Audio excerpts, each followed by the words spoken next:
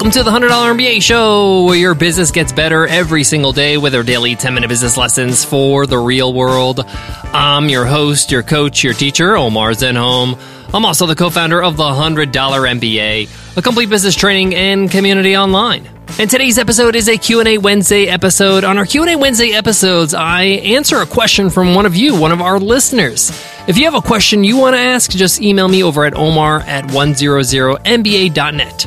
Today's question comes from Craig, and Craig asks, how do I stop scammers from abusing my affiliate program? Whew, this is a big one, Craig. And those who've run affiliate programs before know exactly what I'm talking about. When you run an affiliate program, you're allowing people to sign up as affiliates to promote your product or service for a commission. So how do scammers get involved? Well, scammers that steal credit card information. They have credit card information from somebody else. They'll sign up as an affiliate, buy with the stolen credit card, just so they can earn commission on that sale. Crazy, I know, but it's an epidemic with online businesses. So in today's episode, I'm going to answer this question and show you how you can reduce some of this scammy activity. There are things you could do in your affiliate program to make sure you don't pay out affiliates that are doing this scammy behavior, and how to catch them and make sure they don't continue to do so. I've learned this the hard way, so I want to share it with you so you can go straight to a solution. So let's get into it. Let's get down to business.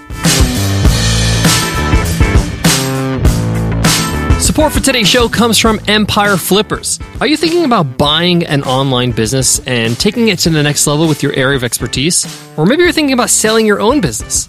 Well, Empire Flippers are the leading specialists in helping entrepreneurs buy, sell, and invest in online businesses. Whether you're looking to buy or sell, Empire Flippers' dedicated team will make sure you're supported at every step of the process.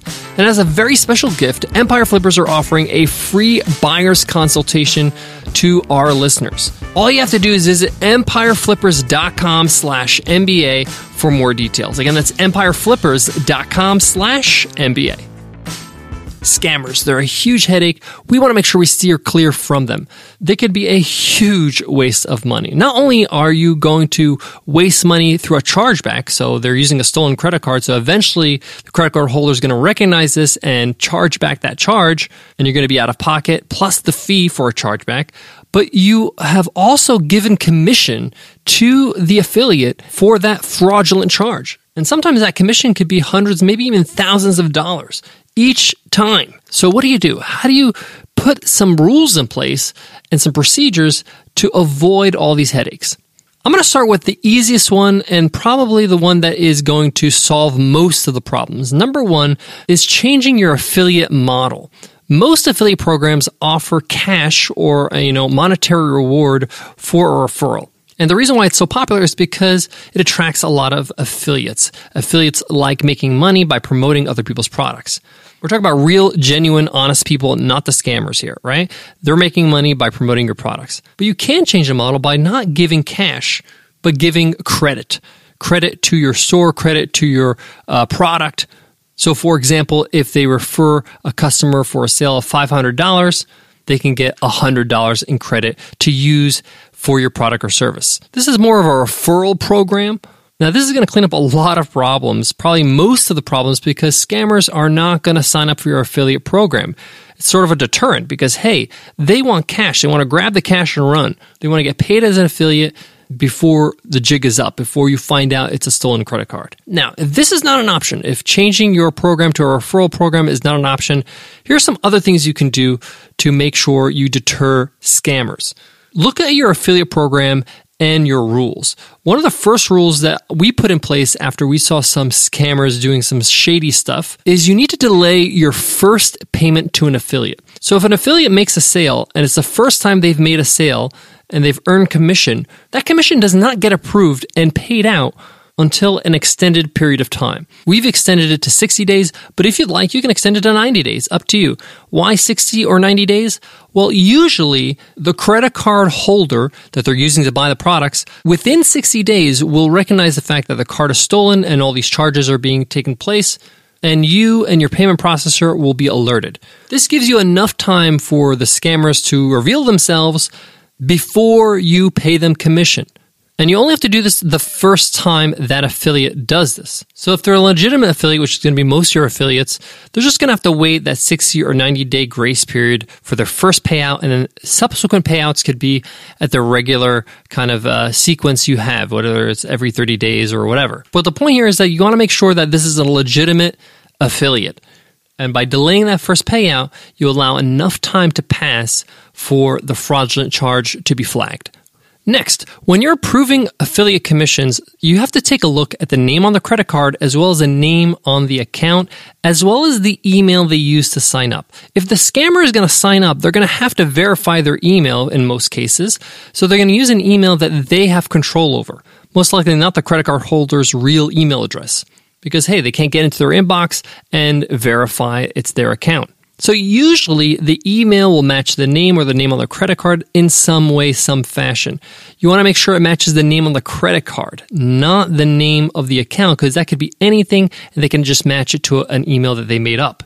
Now, for the most part, people are using their own name or even their company name along with an email that resembles that name or company name. If not, if the person's email does not match their credit card by name or their company name in some way, you can email that user and say, hey, we take security very seriously. We just want to verify that you are indeed a member and that you signed up for this account on this date. The reason why we're doing the spot check is because we noticed your email and your name on your credit card is not exactly a match. Your account is totally fine, but we want to make sure everything is cool. Most users will go back and say, yep, all good, and you're fine. If not, then you can flag that and know that, hey, this is not a legitimate payment. Number 3, what's the third thing you can do? Well, once you find a scammer that has used a stolen credit card, you could flag it in your payment processor. We use Stripe, and Stripe is very intelligent when it comes to this stuff because when you flag it, it helps the whole community of everybody using Stripe so they don't get charged with a bad credit card. Stripe will flag, hey, this credit card is stolen, is wrong, this is not something that we should accept. And then they find patterns with people's IP addresses that sign up with that, as well as the fact that they sign up with a certain email or a pattern of emails. The point is that if you do your due diligence with your payment processor and flag things, it helps the whole community out and it helps you in the long run. What's the fourth thing you could do? Pay out your affiliates via PayPal. I'm not a huge fan of PayPal, but they're great when it comes to paying out affiliates. Why? There's some sort of security. If for some reason it doesn't get flagged in 60 days and the person who owns a credit card finds out later it was stolen, maybe they're on vacation or something like that, and you've paid that affiliate out commission, they're going to be none the wiser. They're going to think, oh, wow, that's fine, everything's cool, I got paid. But you can report it as fraud and report that this person was committing some sort of illegal activity and get a refund or request a refund from PayPal. Now, it may take some time to get your money back, but that's the whole point of using PayPal, is having some sort of safety mechanism for when people do this. Number 5, in your affiliate application, when people sign up to become an affiliate, you can have a field that asks them to give their website, the website they use to promote their products that they recommend. If they don't have a site, then there's a good chance they're a scammer. Most affiliates, it's their word that they really rely on. That's how they make all their money, is recommendations. A scammer is not going to go through the process of building a reputation and a website and build blog posts and all that kind of stuff if they're not a real affiliate. They're just using a stolen credit card to make some commission. So you can cross-reference that site that they provide in the application process to make sure they're a real affiliate. If they don't have one, then maybe they're not an affiliate you really need to have.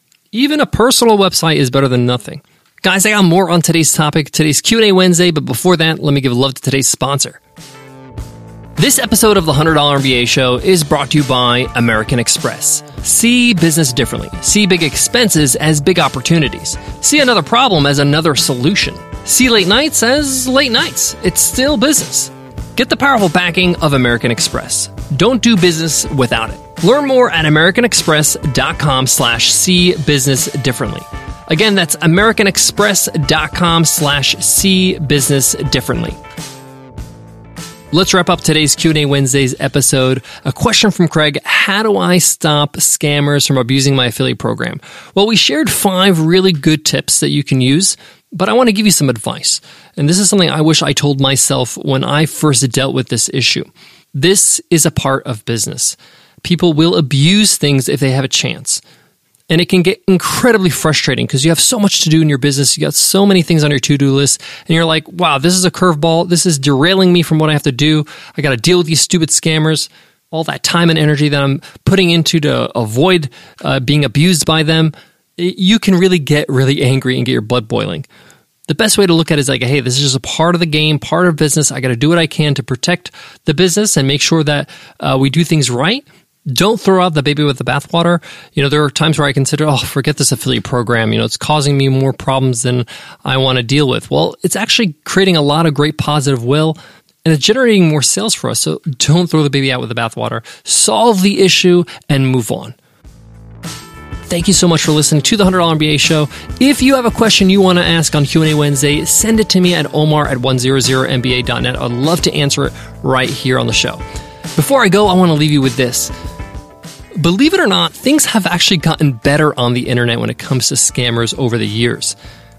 It was the wild, wild west about 10 years ago, and this was so much more prevalent.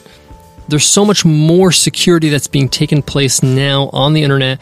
There's more precautions that businesses have put into place, payment processors have put into place.